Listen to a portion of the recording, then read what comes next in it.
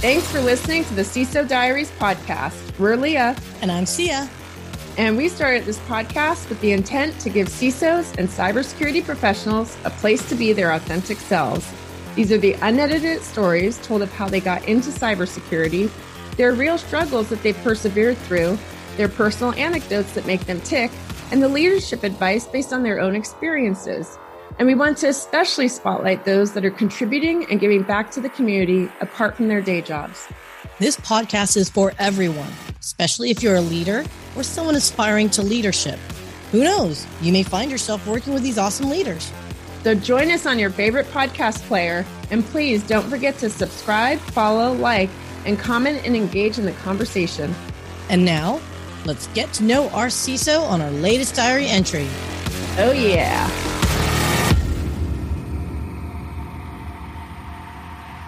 Good morning, good afternoon, and good evening, and welcome to our show today. I'm Leah, and I'm here with my co-host, Sia. Hello, hello. So quick shout out to our sponsor today, Cyber Future Foundation. They're an organization of executive leaders, and they're focused on taking actions across a number of initiatives in cyber for a safer and more trusted world. And on today's discussion, we are going to deter a little bit from our usual, because we have the honor to be with our guest who has been spending much of his career advising Fortune 500 companies and government agencies on threat research and SOC operations and incident response. So we're going to talk a little bit about some current threats and hear his perspective. We pre-record, so this is December 2021, and as we head into 2022 here. But really thrilled to have with us today, John Bambenek. John, hello. Hello, and thank you for having me. Of course. And so you recently joined Netenrich as their principal threat hunter, but you're also the president and chief forensic examiner for Bambenek consulting firm, founder of Bambenek Labs, and you're an incident handler at the SANS Internet Storm Center. Quite a bit there, huh? That's correct. Yeah. Never a dull moment. I know. So just kind of back us all up for a minute. You know, I think a lot of people know you. I knew you from when I was working with Fidelis. They were a partner of mine and you were there. I wish we had crossed paths sooner than we did just a year ago, but it's been great to get to know you so far. Talk to us a little bit, though, about how did you even get into cybersecurity? Take us back a bit. I got into cybersecurity by cheating at video games when I was a kid. This is what it came down to. It's like I like role-playing games, but the most annoying thing about role-playing games is just having to grind for hours to save up money or whatever to buy, whatever sword or whatever. So I'd go into hex editors and try to figure out how I could just give myself levels or experience or money or whatever, so I could actually play the game I wanted to. So there was a lot of just learning. I mean, cheating at video games is kind of the gateway drug to malware reverse engineering, really. But I was, 8, 9 years old at the time. I had a little side thing when I was 10 selling pirated software at the public library. Wow. It seemed like a good thing at the time. So yeah, instead of with a trench coat, selling drugs at the library, I was selling Corel WordPerfect, and then, my parents were concerned I was becoming a degenerate, and turns out, well, no, that was actually building a fairly lucrative career in cybersecurity that nobody knew would exist in the 80s and 90s.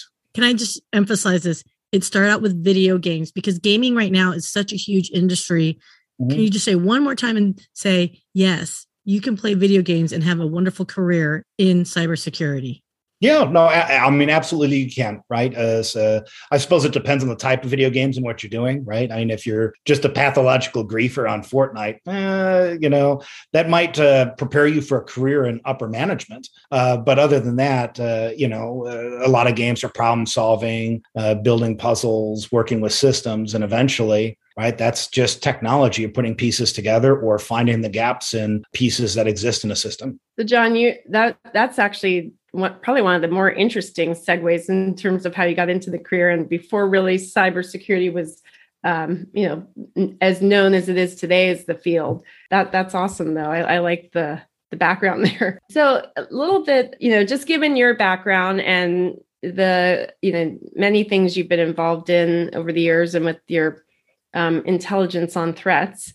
Want to talk a little bit about some of the recent ones and just get your perspective and, for education and awareness. And, the big one now is Log4j, right? Or Log4j, who knows how we'll be pronouncing it in 2022. That vulnerability that was disclosed recently by Apache. And I think this one hit it rather had more relevance to many more of us, not just in cybersecurity. I know it did for me. I think about my home network and what I've done to check for any issues with AT&T, Meraki, Ubiquiti, et cetera. And then, it hit Minecraft servers, and my niece and nephew play Minecraft. So just taking a bit of a pause there, your thoughts, if you could share. Yeah, I mean, it seems like every, other year or so, give or take, we find some vulnerability and some off the beaten path thing that's built into everything that nobody ever really thinks about, right? And Log4j, or the logging library in Java, nobody really thinks about, right? We're like logging events and stuff like that, but most people think of system logs as things to ignore unless there's a problem. Everything's got a web server now, and a lot of things run Java. So it's just kind of built by default into everything. And that's the biggest problem with this vulnerability, isn't so much the people who are running web servers in terms of what we conventionally think of web servers, but embedded devices or home access points that are running Apache, networking devices that have admin interfaces. Over to my right is a printer that I'm sure is running Apache and may in fact have Java. I'm not worried about anybody exploiting that. If they're on my wireless network, then okay. But it's kind of ugly in the same way that WannaCry was. That SMB is just built into everything in Windows. And once you get there, you can do a whole lot of badness with it. In this case, we're a little bit lucky that the initial exploitation was crypto miners and other lower severity things, though there is some nation state stuff going on there that's given us a little bit of a head start. And usually people's web servers are distinct from their organizational network. So there's a little bit of a gap to prevent lateral movement, but it was a whole lot of work that a lot of people had to do, and not just in IT, but like I said, manufacturers of devices who just put Apache and Java into everything and then never had a real plan to update the stuff. I'm thinking back to SolarWinds now, right? And thankfully, FireEye or Mandiant, right? They did alert on that. Mm-hmm. And then I look at the response and the impact and outcome, right? From that to now. And I say that because, and this could just be me personally, so I'm curious on if you see the same thing or differently, but I feel there was a more concerted effort from the community that is almost more processes seem to be in place, or more support was out there, more education, not the blowing smoke as much. And I would say just more collaboration, I think, and to help. I saw this time, and I know CISA's definitely noting how serious this is, but also they issued the emergency directive that required many of the agencies to either patch or mitigate any of the vulnerable software within a week. But have you also seen that collaboration and kind of more effort around the community and help and support that compared to some of the previous big ones? I think the difference is like what organizations had to do here was relatively straightforward. So we all kind of knew how to advise people fairly quickly. So in SolarWinds, I advised a lot of organizations, but the big question people had is like, oh, I've got SolarWinds. Am I impacted? And initially I don't know. I ended up having to create one of the first data sets that helped enumerate all of that by just digging into DNS telemetry that was 6-7 months old and figuring out at least how to extract that so other people could take it the final mile. In this case, it's straightforward, right? You've got to update this library in Java, go forth. And there's a lot of other things that really could come into play that helps in this one with web servers, right? You get web application firewalls. But in a supply chain attack, which is what SolarWinds was, we really don't have any good tools to deal with that. It's if somebody uses a supply chain compromise to knock over lots of stuff, I mean, we're just all along for the ride. We've seen that with NotPetya a few years ago with this Ukrainian tax software that you had to use if you had a Ukrainian presence. We've seen a variety of that where you, like I said, it's in a supply chain, there's a key partner that knocks everybody over. So there's still collaboration, but like the day one advice or the hour one advice is people are like, I don't know, we're still trying to figure it out. So it's a little bit different there in terms of SolarWinds. And frankly, I'm going to guess, just because I'm a cynic, we're probably going to see something major, after this, but before Christmas, because we usually get a Christmas present from St. Petersburg, every year it seems, because they don't like us celebrating the holidays. No doubt. And yeah, see ya. Well, no, what I was going to say is like, it's a gift that keeps on giving, right? Like, so can I ask you guys the whole SolarWinds, and I had talked about this in another podcast in the past, but are we just subject to the vulnerabilities, the way SolarWinds is deployed? Can't we, as if I'm a business owner or enterprise space, do additional steps to protect, even though you have to open up that line, right? For SolarWinds to talk to each other. Are we just, for lack of a better term, are we kind of screwed, or can we just add like 15 layers of defense? The key to dealing with that isn't so much, hey, what can I put in place to detect if somebody undermines SolarWinds source code? You're probably not going to get that. You're never going to get source code auditing. Right? Everybody uses Microsoft. You're not going to get anywhere near Microsoft source code. But once somebody gets that initial foothold, they do stuff, right? That was the vulnerable version of Orion was step one. They did other things beyond that. So there are detection techniques that you can build and figure out. And certainly when it comes to like malicious use of PowerShell, which is very common in ransomware and nation state stuff, there's some defined ways to get there, looking at what we call XDR detection rules of looking at what's going on in the network and the host or cloud and seeing if we can find patterns in multiple different areas to indicate a compromise. So it's really about building detection to detect any form, any part of the attack life cycle.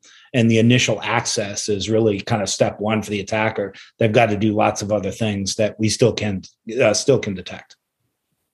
I mean, so my understanding was like, attacks like the SolarWinds, and that recently was, is it Colonial? That it was really sophisticated, but it wasn't like, it was sophisticated, but it wasn't new. It wasn't like they were doing something totally cutting edge and like, oh, this is a brand new threat attack, tool or process. Clearly I'm technical. Can you help me understand that? Because I've heard so many people say, well, it's not rocket science what they did, but they did it very well. And the complexity. What does that mean? Complexity. I don't think I fully understand what that means. When it comes to ransomware, when we started seeing it in 2013, they just take over one computer, right? Then there'd be a lock screen and that was that. What ransomware operators do now is they try to take down an entire organization. So they're at the keyboard, they're doing research. They've got their initial access. Okay, what else can I get access to? How can I move to the domain controller? How can I get domain admin? Do I have permissions to use PowerShell everywhere? So their path from initial access to kicking over an organization varies a little bit every time. And there's a lot of other steps and research involved. So it's sophisticated in a sense. But there's still some defenses that could have been had. And really what it comes down to is kind of business continuity planning. Is how do businesses operate when their IT infrastructure is partially down, which is a basic step that we forget about because nobody really likes talking about backups or any of this dry stuff. But at the end of the day, I mean, if you're Colonial Pipeline, you have one mission, and that's to get fuel from point A to point B.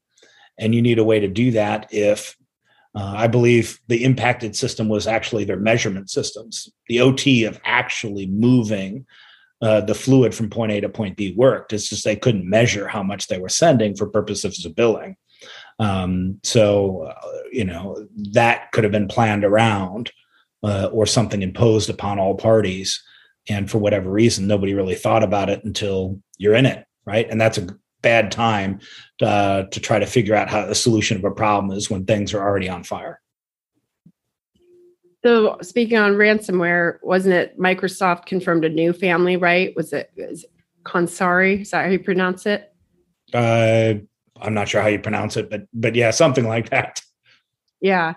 And then, what you were mentioning around business continuity, but then also, what can be done and not waiting till so much after the fact, right? And granted, we all know not everyone has the budgets or has gotten the approvals and has that all perfect and together in a cybersecurity role, leadership role. But when it comes to the the talent, the tools, the skills, the training, working more with the community, being more collaborative, private, public sector, all of it, and with you being in very much a consultant advisory role too. What is it that you try to talk people through? And, because unfortunately, we know there's a lot of folks out there that, it's an after the fact and then, got to think of this, right?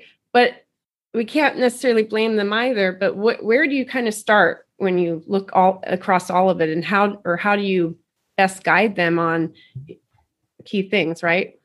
Largely, it depends on the type of organizations. And I'll start with SMBs, and by I mean actually small business, where nobody really caters to them. And, one of my friends, also a client, is a healthcare broker, right? Helps companies do insurance benefits for their employees, and told them, like, what do you actually need to operate, right? It was like, well, basically email, and we go to a website and enter in census information. I was, okay, do you have to keep that census information after you deliver the quotes to your customers? No, then delete that, right? Is start removing dependencies on technology that don't really need to exist in the first place. Because not everything does need to be electronic, and not all data needs to be kept forever. Nobody's Facebook or Google here, where we're trying to data mine everything, and just minimize any single point of failure, which is one way to make things resilient, is have multiple ways of doing the same thing. So if one fails, you can keep doing the things you do. Hospitals are good at this because they have to be, right? If the power is out, there's several different redundancies, because hospitals can't close. I mean, they can to an extent, but they need to be always functional. And some of that may be, hey, you know what? Non-elective or elective surgeries, we're just not doing those. As we saw in the pandemic, right? We needed to preserve the hospital staff for people who had COVID in a bad way. Those same principles apply to any organization, is, minimizing single points of failure, minimizing the impact of a single outage, and figuring out what you need to do to keep the business running, and figure out multiple ways of doing that. There's lots of other things people want to do, right? Hospitals do lots of other stuff besides surgery, but some of that stuff can just wait if it has to. And that's really business speak. That's less technology.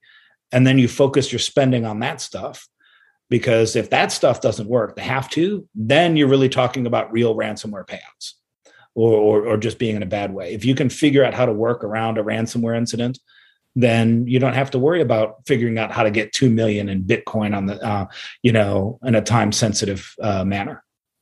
Okay, so Leah, you had asked a question, and I'd like both of your guys' feedback on this. That collaboration between public and private sector. Yes, hospitals, highly regulated, right? And it's mission critical. We're looking at our utilities, for example, right? The whole water poisoning situation. I guess my question is, and maybe John, this harkens to your background in politics. How do you help both businesses and, public and private sector understand the languages and their needs and requirements are very similar, maybe not necessarily same words, but how do you educate you guys? Because I feel like, okay, I'm gonna make fun of you, John. I feel like politicians don't get it. I think they like the bombastic, media words out the ransomware, ooh, the oogie boogie man, but they don't understand basics. Oh yeah.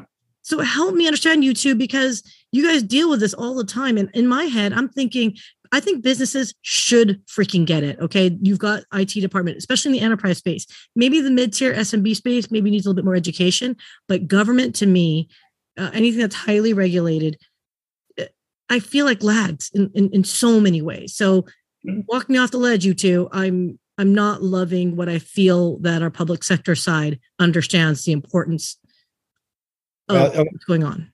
Yeah. I mean, you were saying you feel like your politicians don't get it. Well, I'll be more direct. They don't, right? It's anybody elected to office it comes from any walk of life, right? And, I can think of maybe a small single-digit number of information security professionals who have ever held a government office, and I'm including local office in that.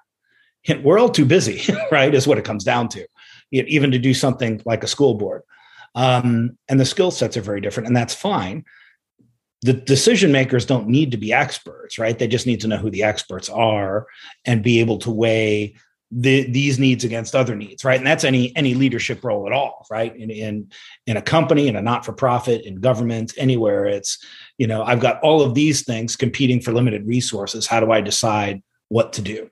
And that's its own unique skill set, and that's fine. But one of the biggest problems in cybersecurity and technology generally is that we never like talking in terms other than our own jargon.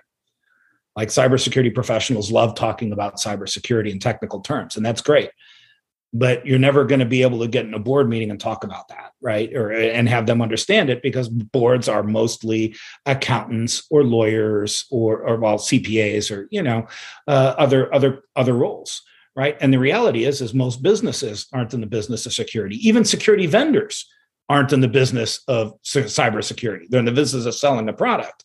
So, which is also kind of the problem between public and private sector communicating, whereas the public sector is like, this is the greater good of society. And the private sector is like, hey, business ethics is, I've got to do what's best for my shareholders. The greater good of society be damned. And we could skip past the moral, the sociological things of that. That's just the way it is today. So, if you want to convince somebody or get somebody to do something, you've got to speak their own language. So if you're talking to business, right, how does this impact the business? Every business leader understands risk. If you're talking to the public sector, you can talk about national security risk or economic impact or impact to the broader society. If you're talking to political leaders in terms of public opinion, right, and what people are concerned about and what can be done, balancing the pantheon of special interests that get involved in the legislative process. So no, go ahead, Leah. I like that a lot, because I'm seeing this or hearing it more often, right? But you put it in the context of talk about the risk, right? Because everyone understands risk, but it's going to be different to each person and organization. And I like obviously talking in the same language, or figuring out how to talk so that there's the understanding between both, key. And, I keep hearing how many folks like yourself and others, you have your story and it changes per audience, right? So that you can understand, and almost like we're almost constantly selling cybersecurity, but we also have to have them understand and meet halfway, right? To be productive. I think I've seen it, at least in any ways, that the Cybersecurity Infrastructure Agency is trying to do a much better job of bringing that collaboration better together with public and private. I know they want more involvement from private sector. But yeah, it'll be interesting to see. And you made some good points, but I guess, do you have your story, right? It's, so to speak, that you've got for your audiences? And how important is that when you think about, if let's say you're, anyone who wants to go into being a CISO, for example, right? What would you tell them in terms of the story aspect? Well, anybody who wants to go into being a CISO, I would say find a breached organization, because anybody who's just been breached for like the next 2 years, it's great to be a CISO. Before or after that window, less so. But I mean, ultimately, the CISO is that bridge, right? Their primary role is to be bilingual or trilingual, right? They got to be able to speak in board language, and they got to be able to speak in the language of the other executives to get them to do anything. Risk is a common language between both of those groups. But, there's, your engineering department, they want to ship product, right? And security is going to say they can't do certain things, right? You've got to speak in terms that they understand, in terms of, if you're engineering medical devices, right? You talk about risk and patient outcomes. If you're talking about financial institutions, you can talk about fraud. That's their primary risk, is losing money just flying out the door, even though in many cases that's insured. So, a CISO is really just a glorified white collar translator. An interesting perspective. Well, no, I love that. I love that you said that, because it is, well, I don't know. I don't know. What are the PC terms these days? I guess I don't know, but you nailed it. You have to have the business language. You have to be able to speak in a term or in a way that whoever your audience is, which is again executive level, can understand, and without belittling them. Have you ever encountered these types of board type conversations where you're trying to educate them and they just kind of look at you like, either A, they think they know it because they've heard of the word IP address, and B, where you've been able to just give them that moment of like light bulb? Does it happen often? Yeah. I mean, I don't know if I speak to a lot of boards, but I speak to a lot of politicians who go, this cybersecurity thing's so important. What should we do? Right. And, depending on which level of government I'm talking about, right, we need to kick the crap out of China and Russia, because that problem is not a technology problem. That's a diplomacy, international relations problem, and we can't solve that. And we're never going to solve that. Right. That's a job for you and the CIA and the State Department to solve.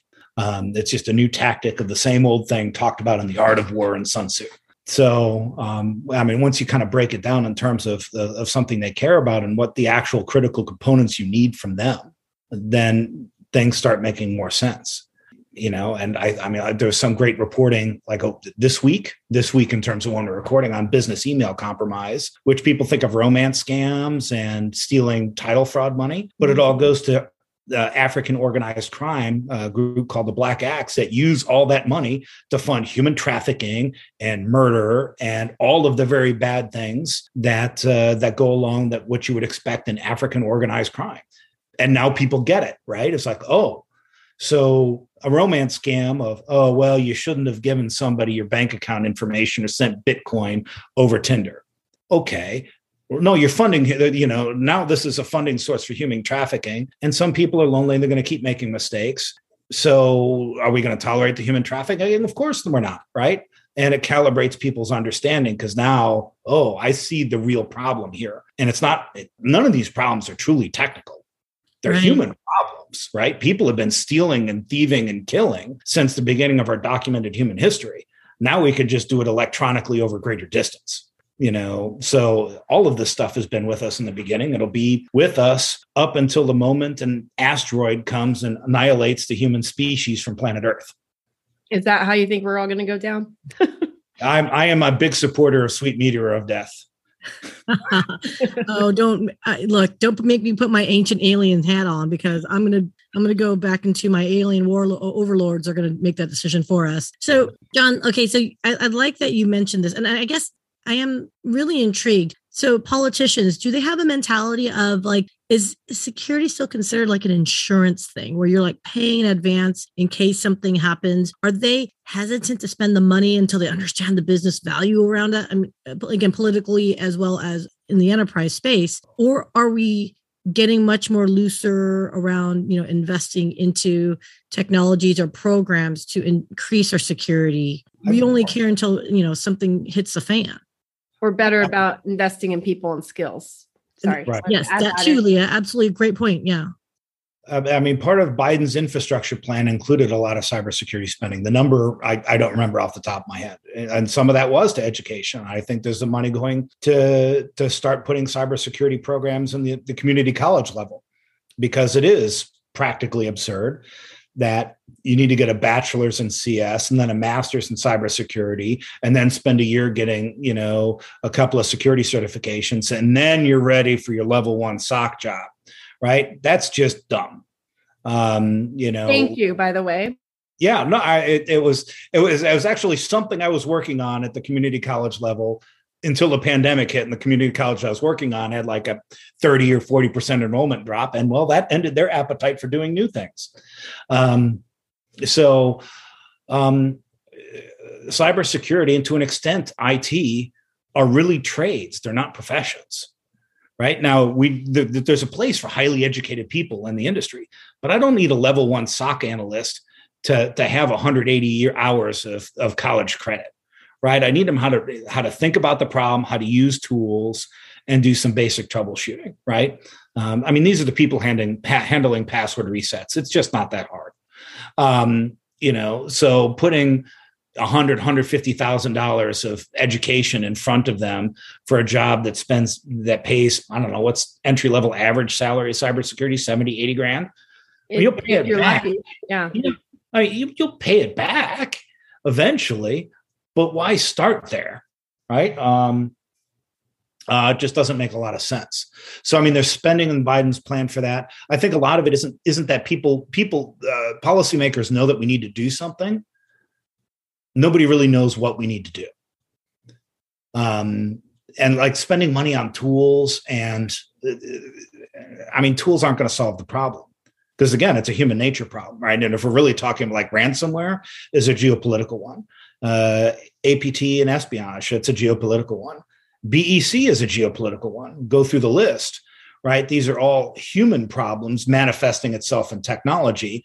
So throwing a next gen EDR at it isn't going to solve it because there's big money in it and they'll adapt. There's an appetite to do something. I just don't know that anybody really has their arms around all of the somethings that need to be done. And some of those somethings are really hard. How do you get Russia to play ball on not letting ransomware operators operate freely within their jurisdiction? Well, that's a diplomatic problem, and you got to go find something that Russia cares about, or Russia will face an equivalent amount of pain and get an agreement. And it's hard work, but we pay a lot of money for a State Department to figure out hard problems. John, Russia doesn't benefit if they stop their people from hacking us and perhaps giving them additional information. So it's kind of like you're asking them to police themselves when they benefit from the data that they would receive. So I just think it's silly. It's silly. Yeah, it's international relations. You got to find something they care about more. It's either you got to give them a carrot or a stick. And I don't know if I care which one you use. We're not going to be launching predator drones for ransomware operators. Probably not. So you've got to just do the work of diplomacy. And like I said, I don't have a desk of Russian analysts to tell me that what Russia cares about more or not. All I can do is my best to detect ransomware and interdict it. But in the end, the people that pay for my services are the people who can afford it, right? And we're in demand people, and the products cost money. There's a lot of people, not-for-profits, K-12 schools, go through the list, where they're just not entitled, or they just don't have the resources, right? And that even goes true for forensics. One of my hobby projects is doing pro bono forensic works for public defenders. In state legal cases, right? So they're never going to get expert witnesses in anything, right? Not to pay. So the only way there's any equivalent of vetting information is that somebody just donates time. Thank you for having that as a hobby and donating your time, by the way. Thank you. I didn't know so those expert witnesses, they're usually paid in court systems. Oh yeah. Oh my gosh, I just learned something new today. Outside the security talk that you guys were doing earlier, I learned something new today. Thank you. Sorry. Yeah, my hourly bill rate for expert witness work in federal courts is higher than lawyers. I did not know that. Yeah, no, it's just a funny personal story. I come from a family of lawyers and judges, right, and petty criminals. So obviously, this is the industry for me. Well, you talked about your early childhood, right? Well, you're right. It's just a family trade. But the lawyers are like, you should have gone to law school. You should have gone to law school. And eventually, it's like, okay, what's your hourly rate? Here's my hourly rate, and then they never stop. They never talk to me about law school again. Because I know enough of law. I can make an argument, right? I just grew up in a family of lawyers. That's all they did. But that's kind of the imbalance of the legal system generally, right? Is who has the most resources tends to win. Well, if you can hire your own experts and you can afford that money, and the other side can't, well. We've had incidents. I want to say something I've used when I taught digital forensics is the FBI used to use hair evidence in crime scenes. And it just turned out the evidence that scientific technique was just junk, but it was never challenged. Right. A bunch of cases got overturned. Right. Eventually, justice got served, except for the people who spent time in jail. You don't get time back. You might get some money. But science only works when it's challenged. And, in the legal system, the only way to challenge it is to hire your own experts. And if you don't got money, no experts, right? And that's just as true in cybersecurity. Nobody really knows how this stuff works, not lawyers, not judges, and they shouldn't, right? Their expertise. If I'm facing a felony charge, I want my criminal defense lawyer to be an expert in criminal law. Right. That's who I'm hiring. I want somebody to make the prosecutor miserable. If they need experts, go hire out experts. But if you don't got money, then, it's, hopefully you can win on the law and not on the evidence. All right. So my takeaway here, Leah, I don't know if you're noticing it. I already made a notation. We need John on our side as a good friend, because we're not that would ever go to court, but he'll give us some free love. So stay on his good or side. maybe we could pay him in whiskey or something. But yeah, no, God, I can see even more so now, right? Considering what you shared with us today, why you're just so damn good at what you do in this industry, by the way. And yeah, I mean, the Chinese and Russians, don't get me started, but I mean, it's not like it's been going on, it's been going on for a while. And I know nobody likes to be told, I told you so. So hopefully we can get to a point of where people at least start listening, right? And so we can be more proactive. John, there a lot of great insights you shared with us today in education. Thank you for that. But also, it's a lot, as you said, and, you shared early on, things will probably get worse before Christmas. And sadly, that's very well true. But what do you do? This is a more personal question, but just to prevent burnout. I mean, what are some things that you try to do, whether it's personally, whatever, or that you'd recommend to your, team members so that you don't get to that point? I mean, you got to take time for yourself. I mean, at a certain point, you get older enough, you just got to start eating healthier and reducing the caffeine and alcohol. I know I didn't like it when it happened to me too. Easier said than done. Yeah, well, no, it's one way or the other. Your body's going to issue a corrective instruction. It's just whether it's a small voice or a very loud one, But I mean, Christmas is always a dumpster fire in IT. It means take time off in January, right? And that's really more for leadership, right? Is by and large, we're working in effectively a first responder kind of role. When things are on fire, well, I'm just not coming home at 5 p.m. But that means you got to take time off when you get it and do things to take care of yourself. I mean, a few months ago, I went to Aruba because I could and just sat on a beach for a few days. Drinking, the little free beach cocktails they give you at all inclusives, right? Whatever, gets you off your mind off of work. Find something outside of the workplace, even if it's kind of professionally tied, that's fine, right? If you want to capture the flags at conferences or whatever, find something to enjoy life a little bit, because this dumpster fire is going to keep burning long after we're dead. One way or the other. It may not be technology. I mean, like I said, it's a human problem. People ask, why can't you solve cybersecurity? Because nobody's figured out how to make human beings not be douchebags to each other. I can't solve that problem. I don't have a firewall for douchebag. I'm sorry.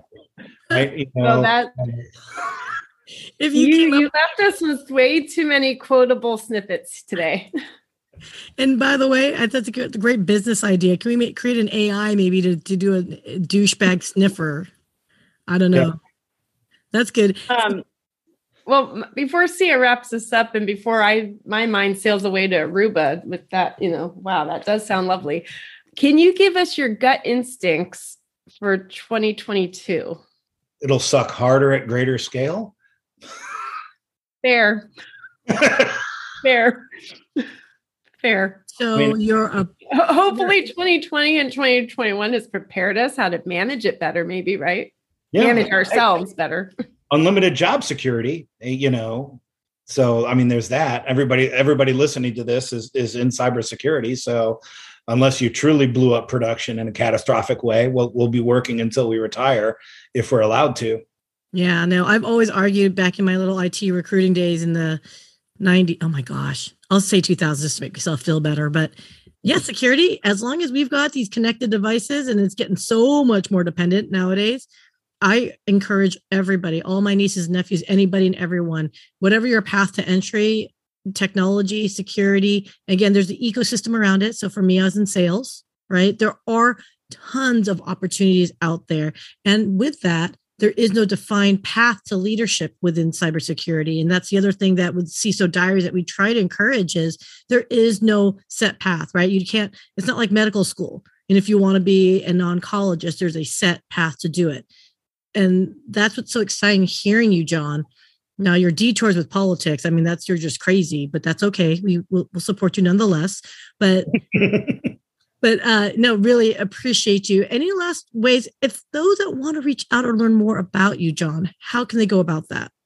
I'm on Twitter at Bambenek, LinkedIn. I don't think my father's on LinkedIn. He's John F. Bambenek, but you can find me under the chief architect of the Cyber Panopticon is my tagline, because I just have no sense of reverence whatsoever. That's why we love you. Yeah. Are you John second or the third or what? I'm John C. So it's not just a different middle initial. So okay. That doesn't make me junior a second. Yeah. I want to say both of my grandfathers were named John. Oh. I don't know if we go that far up the family tree, but at this point, like family gatherings, right? There's John Patrick and Johnny, and they call me John Christian. So. Okay. Oh, we get your first and middle name. I feel like that you're getting scolded. I don't know if you're aware, you're getting scolded. Well, no, it didn't say the last. It's I only get scolded when you use all three, right? Oh, yeah. You have to use the whole. Yeah, and only from my mother, right? Anybody else will be looking at you like, my mother, I'm still afraid of. Yeah.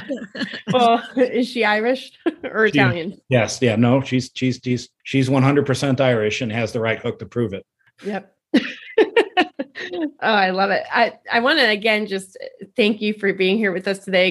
This was really, really a fascinating conversation, John, and learned a lot more about you. That was very, very intriguing. So thank you so much for being here with us today. It's a great way to end the week. Yeah, great. Thank you. Enjoy your weekend as well. Great, and thank you. And I guess that will wrap it up for another episode and diary entry of the CISO Diaries. Bye.